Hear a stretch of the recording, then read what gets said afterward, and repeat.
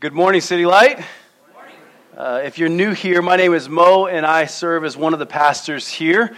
And man, today is a very special day for our church and the kingdom. Back in June, we sent some 100 City Light family members out south to join together to reach South Lincoln families, but then also the people around 52nd and Old Cheney. And so today is the official launch of our South location. Can I get an amen, a praise Jesus, hallelujah, right? Like, that's a big deal. Like, it's a huge day for our church. See, we started our first core teams a little over 2 years ago right here in this room. And since then, what we've seen is over 1,100 people call City Light Lincoln their home church, their home family. 130 people have been baptized. We have been gifted 2 facilities now. And there's been an older church who's saying, man, I want to reach the next generation. I want to see the next generation of people be reached for Jesus and spend this part of my life investing in that, to the point where they said, hey, we want to join what you're doing. And so Old Cheney Alliance Church closed last weekend, and they're joining us this weekend at our South location as we launch. I just want to point this out to you guys. This is not normal. Like, this is not normal, and we can only look to Jesus and His grace and His blessing over us to actually see that this is just beautiful, guys. So I'm praising Jesus for what He's been doing in our church. It's not normal. It's amazing. And so, man, as you go out, if you think about our family out south, please be praying for them, but also just be praising Jesus for their faithfulness. Like, they left what they were called to here to go see us multiply disciples in another part of our city. And so it's a beautiful thing that we're going to get to celebrate and just praise Jesus for.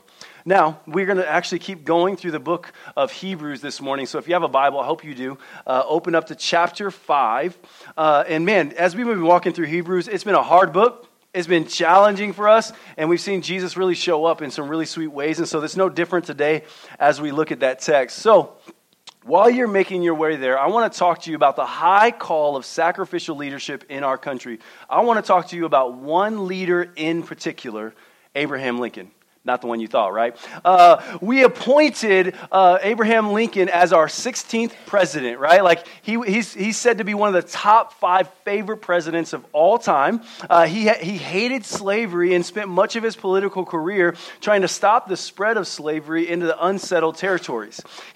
And by doing so, there was actually a war that came about. So by trying to stop slavery in our country, it led to the United States' first and only Civil War.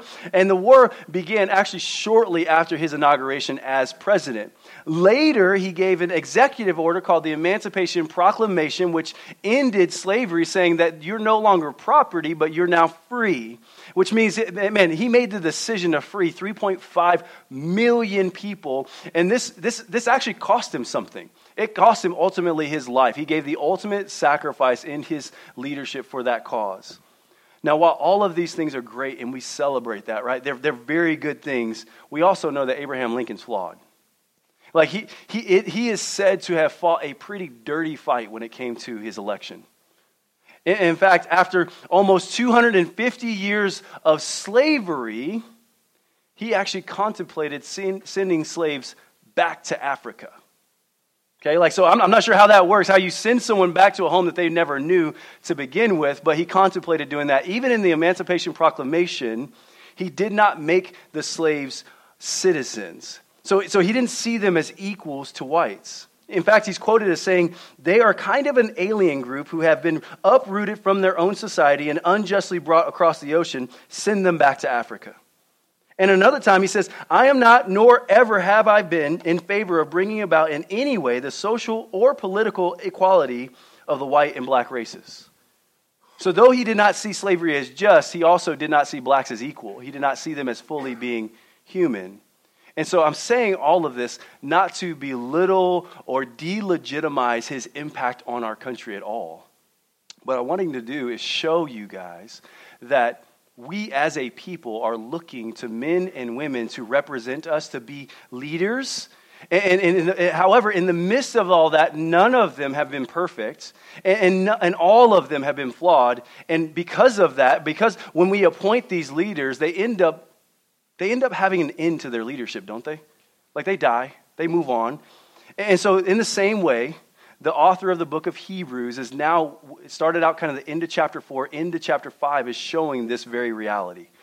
And so God's chosen people, Israel, they've had leadership over them for a long time, and it's called a high priest who looks over the people Israel. And so while they were great high priests that they've had very great high priests in their past, they were still imperfect and they eventually died. See, this is the problem that Hebrews 5 actually presents, that there had never been a perfect high priest for God's people. And it's saying, hey, but there's good news. Hebrews chapter 5 gives us that Jesus is that perfect high priest. Before we look at that, though, he's the GOAT, right? He's the greatest of all time. Before we look at him, I want us to look at what does it mean to be a high priest? What are the qualifications to be a leader over God's people? And so let's pick it up in verse 1. For every high priest chosen from among men is appointed to act on behalf of men in relation to God, to offer gifts and sacrifices for sin. He can deal gently with the ignorant and wayward, since he himself is beset with weakness. Because of this, he is obligated to offer sacrifice for his own sins, just as he does for those of the people. And no one takes his honor for himself, but only when called by God, just as Aaron was. And so the first thing we're going to observe is the call of a high priest, the call of a high priest. So Hebrews has dedicated itself thus far to say, man, Jesus is greater than angels, Jesus is greater than Moses, Jesus is greater than death, and so on. And then in chapter 4, the argument switches to the high priest. It switches to the role of the high priest because the author acknowledges that he knew that the Hebrews would have taken that role as the most serious role in all of the land. In all of their community, the role of the high priest was it. It stopped there. And so he's like, I got to address this. And he said he had to address it so much so that he devotes chapter 5 through 10 on the importance of seeing Jesus as the great high priest, the GOAT of all high priests. So that he's not messing around with this. Like, it's a very serious thing for him to mess with. And so that's why he's transitioned in chapter 5 to talk about this. So while we're looking at that, let's say, okay, so what does it look like to be a high priest? What do they do? And so to simply put it, they communicated man's message to God and then God's message to man. You see that? The high priest represented their people. They made sacrifices and offerings for their people. They were the mediator for their people. So just kind of picture it this way. You know, when you were a dude and you like wanted to go talk to that girl, but then you sent your friend to go talk to that girl for you because you needed a mediator between you and that girl for some reason. Like, that's kind of what the high priest did, okay? Like, that's the kind of the picture of the high priest. He went to God for them, and then he came back and told them what he said. But there's 3 primary qualifications that we see in our text for a high priest. And so the first one we see in verse 1 is that the high priest needed to be human. They need to be human. To represent God's people, you had to be a people. To sacrifice for God's people, you had to be a representative of them. Representation is huge for humanity. We all need representation, okay? I grew up watching cartoons a lot, but the main cartoons that I really like, it was like driven in my head that I needed to see are the superhero ones, right? So like X-Men, any of y'all remember that? No, most of you don't, but that's okay. X-Men had a cartoon in the 90s that we watched with just wonderful superheroes. Every time I got home from school, I was watching that thing. Saturday morning cartoons, I was watching that thing. And even now, I still watch it. It's on Hulu. My kids and I watch that cartoon still now today. But I just had this fascination with superheroes. I saw them because I'm like, man, they shown what could be, right? They shown like the impossible capacity of human beings. But I do remember wondering why none of the superheroes look like me, right? Like Superman, Spider-Man, Batman, while amazing heroes, but none of them had brown skin. And so I was visiting my uncle one year. I think I was about 15 years old, and he was real like excited about this movie. He wanted to take me to this movie. He's like, we got to go see this movie, and it was called Spawn. How many of you know Spawn? Just a few nerds. Great. Anyway, I'm one too. It's okay. It's fine. It wasn't a derogatory term. Anyway, so Spawn came out, and here's why my uncle was excited. There's this black man who gets killed because he got betrayed by his partner. He gets burned alive. He goes down to the pits of hell, and then this demonic creature comes to him and says, hey, you can go see your wife and kid again if you give me your soul. And of course, that's how demons work, right? So he gives his soul away, and then he comes back. The only catch to that is he's got a pizza face and like has this really cool suit. So like that's kind of Spawn's story. But to make a long story short, my uncle got excited about this movie because for the first time he had saw a major motion picture with a black man as the superhero, right? And at the time I didn't really get it because like I said, he was running around this movie with a pizza face. It didn't make sense to me. But now as a man though, I get it. I truly understand it now because there's negative representations of black men all over the media and television. And the very, very little amount of portrayals of positive images. See, I also understand it because it can plant in your mind a cap, right? That if all I see is negative images, that means I can't see beyond that. There's not a lot of hope beyond this place if all you get is negative images. And so this year was a huge year for me and a lot of people like myself. The movie Black Panther came out, right? Like Wakanda Forever? Anybody with me on that one? Okay, yes. Thank you, brothers. Thank you. Okay, so like it was a good movie, right? It was a good movie. But the reason why it was important, though, is that he had a restorative representation for black people. Like it was the first major Marvel movie put out. By the way, it sold more than most all of the other Marvel movies. But it was the first one with not only a black lead character as the superhero, but the rest of the entire cast, other than 2 people, were also black. Positive, restorative representation. And he didn't have to have a piece of face to do it, right? That's what the high priest for the Jews is, okay? He is restorative representation for the Jews. But he couldn't do that if he wasn't like them. If he wasn't a human, if he wasn't Jew, then he wouldn't actually bear the image of the people in order to actually be representative of them. He shared their humanity, he connected with God, but then he also was linked up with his people. As much as I love Batman, he can't rightly represent me. Right? Like he might be able to represent humanity by and large, and he might be able to even represent wealthy people leveraging their finances for something good, but he didn't come from my same background. He doesn't have brown skin, and so he could not fully, properly represent me, and that's why Black Panther matters. That's why it's so important, because he was a superhero that could redemptively represent black people. That's why it mattered. And a called high priest is the same thing. He was not a man who was detached from his people, but intimately invested and involved in those people. Like the high priest was someone who was selected by God among men, among people. And so it wasn't this thing where he only came out to do his religious duties and went back into a hole. No, he was among those people. He understood his people. He represented them well because of who he was and because he was human. He was a Jew and he related to them. And that gets me to verse 2, actually. Verse 2 says, he can deal gently with the ignorant and wayward, since he himself is beset with weakness. So the second qualification for the call of a high priest is compassion. See, the high priest must be able to experience what his people are experiencing and feeling. He had to be sympathetic. You see, the word compassion means to bear gently with because you feel it too.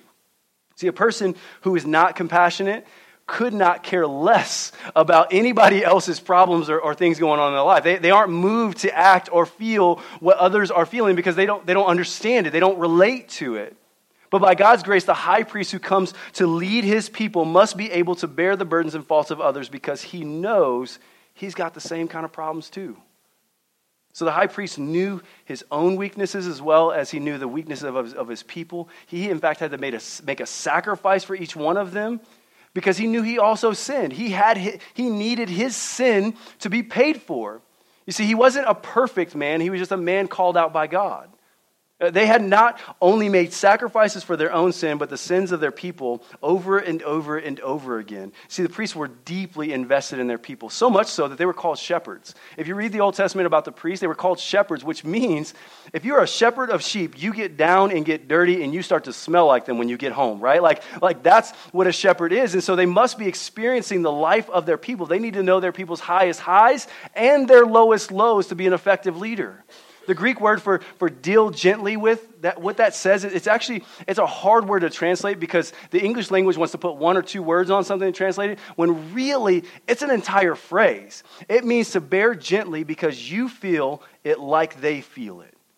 It means to bear gently because you feel it like they feel it. See, the high priest must have a deep compassion for the people. Just a side note for us. In 1 Peter 2:9, guess what he calls us, followers of Jesus Christ? A royal high priest.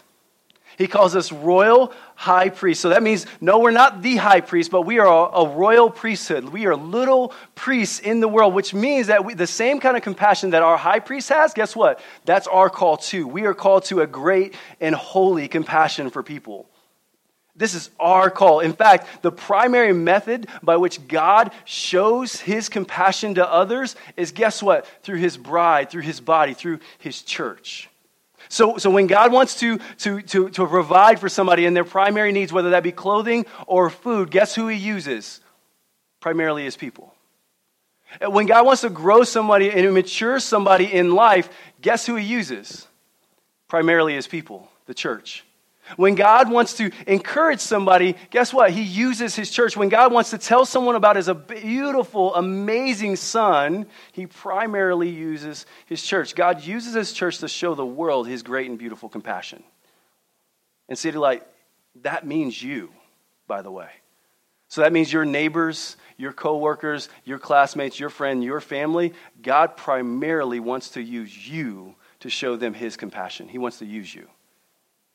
Now, the final qualification for a priest, according to verse 4, is that he's actually called by God. God calls him out. So to be a high priest, it's not a job that you actually just go up and grab, okay? It's not democratically voted for. It's not applied for. It's not a help wanted ad. No, God sovereignly and divinely has to call you to be a high priest. So that's what it was, an exclusive office that God called men into. Now, for the Jews, there was a little bit of a prerequisite for God to call you into it. You needed to be from the tribe of Levi and also an offspring of Aaron, so to speak. So like a part of Aaron's family, which is Moses' brother. But what comfort could we take in that, though, as God's people, that he would choose leadership that he called into place? It wasn't something that they voted on as a people group, but he made sure that that person could relate to them, was humble, was compassionate, and ultimately was chosen by God himself. Now, you might be sitting there thinking, okay, Mo, glad you talked to me about the high priest for the Jews over 2,000 years ago, but so what? Like, why does that matter right here, right now for me? And so you might not see it yet. So remember when I referred to Abraham Lincoln and superheroes?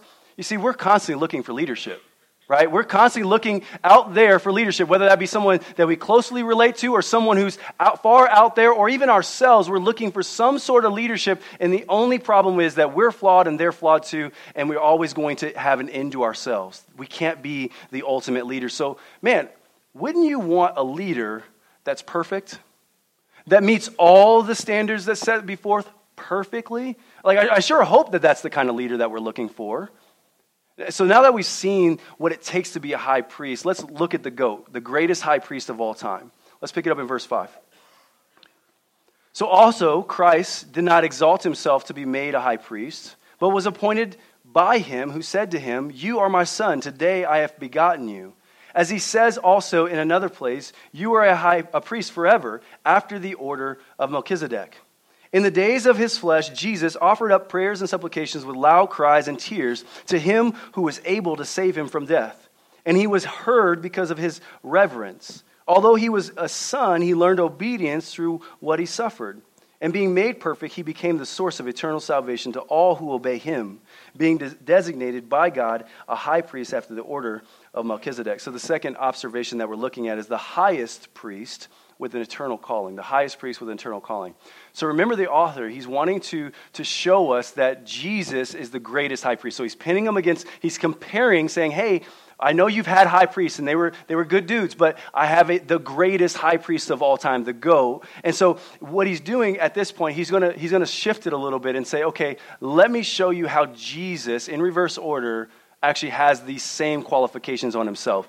So the first qualification, remember, is that the last qualification that we just talked about is that he must be called out by God. He can't take the role himself. And so in John 8:54, Jesus says this. He says, "If I glorify myself, my glory is nothing. It is my Father who glorifies me, of whom you say he is our God." You see, Jesus is saying, I didn't seek this role. Like, I didn't seek to glorify myself. I didn't seek the position. It was given to me by my heavenly Father. You see, he didn't seek glory on his own. God invested his only begotten son, Jesus, to carry the role of high priest. Jesus was given the right and authority to lead his own people, not because he took it, but because he was given it. In fact, he was given it prior to his birth. If you look at those verses at the end of 5 and 6, it's actually a quotation from the Psalms. Psalm 2:7 says, "You are my son." And Psalm 110:4 says, "You are a priest forever after the order of Melchizedek." You see, Jesus' role as high priest was prophesied way before his time here on earth. Way before. And this would have came as a shocker to these people, though, by the way. In the same way, I remember when it first clicked to me that the Old Testament actually talked about Jesus. Like, you don't see his name present in there, but it talks about him.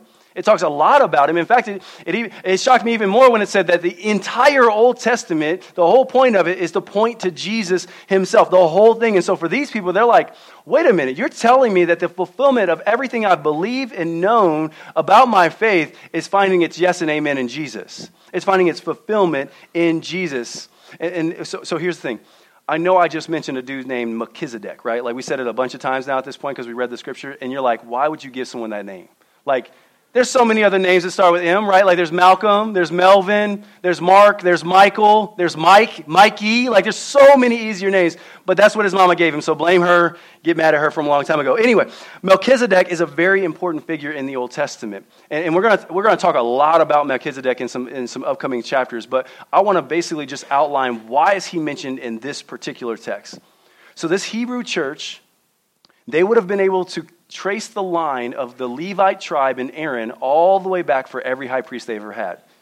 So then when you mention Jesus, who is not a Levite, not of the line of Aaron, then they're like, ha, got you. His mama's, baby's, daddy's, cousin's, uncle's, grandpa, 750 times removed, was not Aaron. So therefore, Jesus can't be a high priest, right? Like that's what they would have surely pointed that out, and the author would have said, no, wait a minute. Let me show you somebody. Remember Melchizedek? Remember, he was called the priest of God Most High, and he was a king. You see, Melchizedek was a priest of God Most High, and he predated Aaron and was not a part of that same lineage. And so this might have been because, well, Melchi was a king and a priest, right? Like, which was a no-no later on. Like, I know I gave a dude a nickname. You got to give folks nicknames. But now Jesus is the high priest and king, is what they're pointing out. He's pointing out that he comes from a different line, not a lineage based on human expectation or human roles, but based on the call of God. The sovereign call of God, not only as the high priest of his people, but also the king of his people. And look back at verse 6. It says that Jesus' priesthood is forever. It's never ending. It's ongoing for all of eternity. Every other priest died. And they stayed dead, by the way. They didn't raise from the grave. Jesus himself did die, yes, but he raised from the grave. He didn't stay there. He's seated at the right hand of the Father, being a mediator for us to God and also being our king over all. Jesus blew that qualification out of the water. He was definitely called by God, but even to a greater extent, his sovereign hand rules and reigns forever. Now, as we pointed out, we're trying to look at Jesus in these qualifications, and at this point, we know that he's sufficient in two of them. So last week, Ricky talked about Hebrews chapter 4, verse 15, that says that he was a sympathetic high priest, meaning that he had compassion, and that we know that the other part of it that we just saw, that he's called out by God. Well, there's only one more left, right? He had to be human. This is a big one. It's a really big one. And so verses 7 through 9 outline the incarnation, that Jesus really did come and he really was human. The incarnation is essential part of our faith. Like, if God doesn't come as fully man and fully God, he cannot be our perfect representation and he cannot be our eternal Savior. And so when we're looking at verses 7 through 9, it's actually referring to one specific event where Jesus displayed this. It's the events that took place in Luke 22, verses 41 through 44. Here's what it says. And he withdrew from them about a stone's throw and knelt down and prayed, saying, Father, if you're willing, remove this cup from me. Nevertheless, not my will, but yours be done. And there appeared to him an angel from heaven, strengthening him. And being in agony, he prayed more earnestly, and his sweat became like great drops of blood falling down to the ground. You see, Jesus was fully human, and he experienced a great distress. He was distressed so much so that his sweat became blood, right? And why was he distressed? Well, he was just hours away from being spat on, beaten, and ultimately hung on a cross. And worse yet, he was innocent, he was perfect, he never sinned, he was pure, he was holy. And instead of getting what he deserves, instead he got our sin on him. He took that in exchange for his perfect righteousness. And as bad as the physical torture might have been in the betrayal of his best friends, the greatest pain that Jesus experienced was the cup of wrath of God poured out on him because of our sin and the separation that he had never experienced before with his heavenly Father. You see, he did this in order to pay our debts. The debt that we couldn't pay, the punishment that we could not endure to satisfy the holy wrath of God, that's what Jesus took.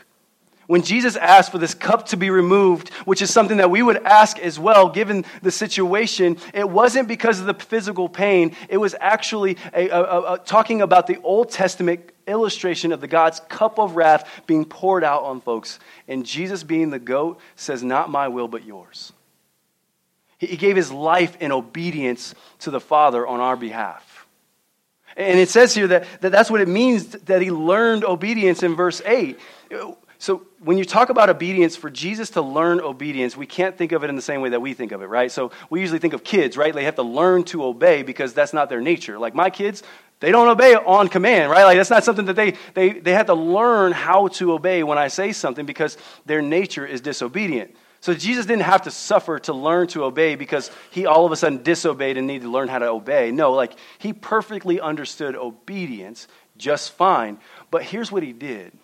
He had this great humility. I think Hebrews 2:9 says this, that he lowered himself to being lower than the angels. So what he's communicating is Jesus, being God, the Son of God, lowered himself to being lower than the things that he created into existence, right? So that he might bear the temptation and display the humanity and experience our suffering to its fullest extent. Philippians 2 says that he didn't consider equality with God something to be grasped, but instead he emptied himself. He was a human. And the humility of Jesus is not natural nor normal for us as sinful man, right? Like the ultimate act of being like Jesus, which is the call of every Christian, by the way, is to be humble. And I'm not saying just like, oh yeah, go ahead, bro, you can cut in line. I'm saying humble to the point of considering others greater than yourself. Right? That's a harder humility that he's called us into, right? Like we all have a lens of you deserve this and you deserve this and you don't deserve that and you don't deserve that, right? But Philippians 2:3-4 is so clear about this. It says this about us. Do nothing from selfish ambition or conceit, but in humility count others more significant than yourselves. Let each of you look not only to his own interest, but also to the interest of others. See, this may not be our way, but this is definitely Jesus' way, right? Like he set down all of his rights. He invested all of his privileges down here so on our behalf, right? For the sake of others, Jesus dropped his rights. He dropped his privileges. And so because of the gospel, that's our call too. That's our call too. Verse 9 says, and being made perfect. So listen, Jesus was already perfect, okay? So when you see that word perfect, it also means complete. And so what it's showing is that Jesus perfectly displayed his perfection. So in his obedience to the point of the cross, to the point of his own death, he perfectly showed in his humanity perfect obedience. And he said, hey, I just proved it. I died for your sins. So perfect doesn't mean that his nature changed all of a sudden. It doesn't mean that his personhood changed. It just means that he perfectly qualified for the position and the role of high priest and savior of man. And then it goes a step further, and it finally says, he became the author of eternal salvation. Now that's beautiful, right? Like it is beautiful that by Jesus' death, he made a way for us to have eternal salvation. All priests before him could not provide salvation for God's people. They could only temporarily or momentarily get forgiveness for sacrifices, but those sacrifices were ongoing after sacrifice after sacrifice after sacrifice, and Jesus in one act was the sufficient sacrifice for all. He satisfied the wrath of God once and for all for his people. Jesus is the originator. He's the author of eternal life. See, no one else could have wrote this story, right? Like nobody else is writing this story. No one else could have made that possible, and nobody else could have granted eternal life to us.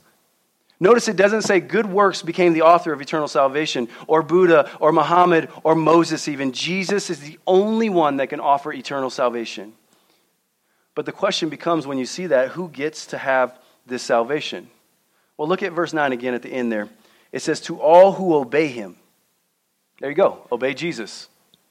And some of y'all are already thinking in your head, wait a minute now. City Light, I know y'all knew y'all was going to get here, right? Like y'all was going to bait us in by God's grace, and then all of a sudden you're going to tell me I have to work for it, right? Like that's what you thought. I know you did. Anyway, so that's not what I'm getting at, obviously. The obedience that is referring to is actually the obedience of faith.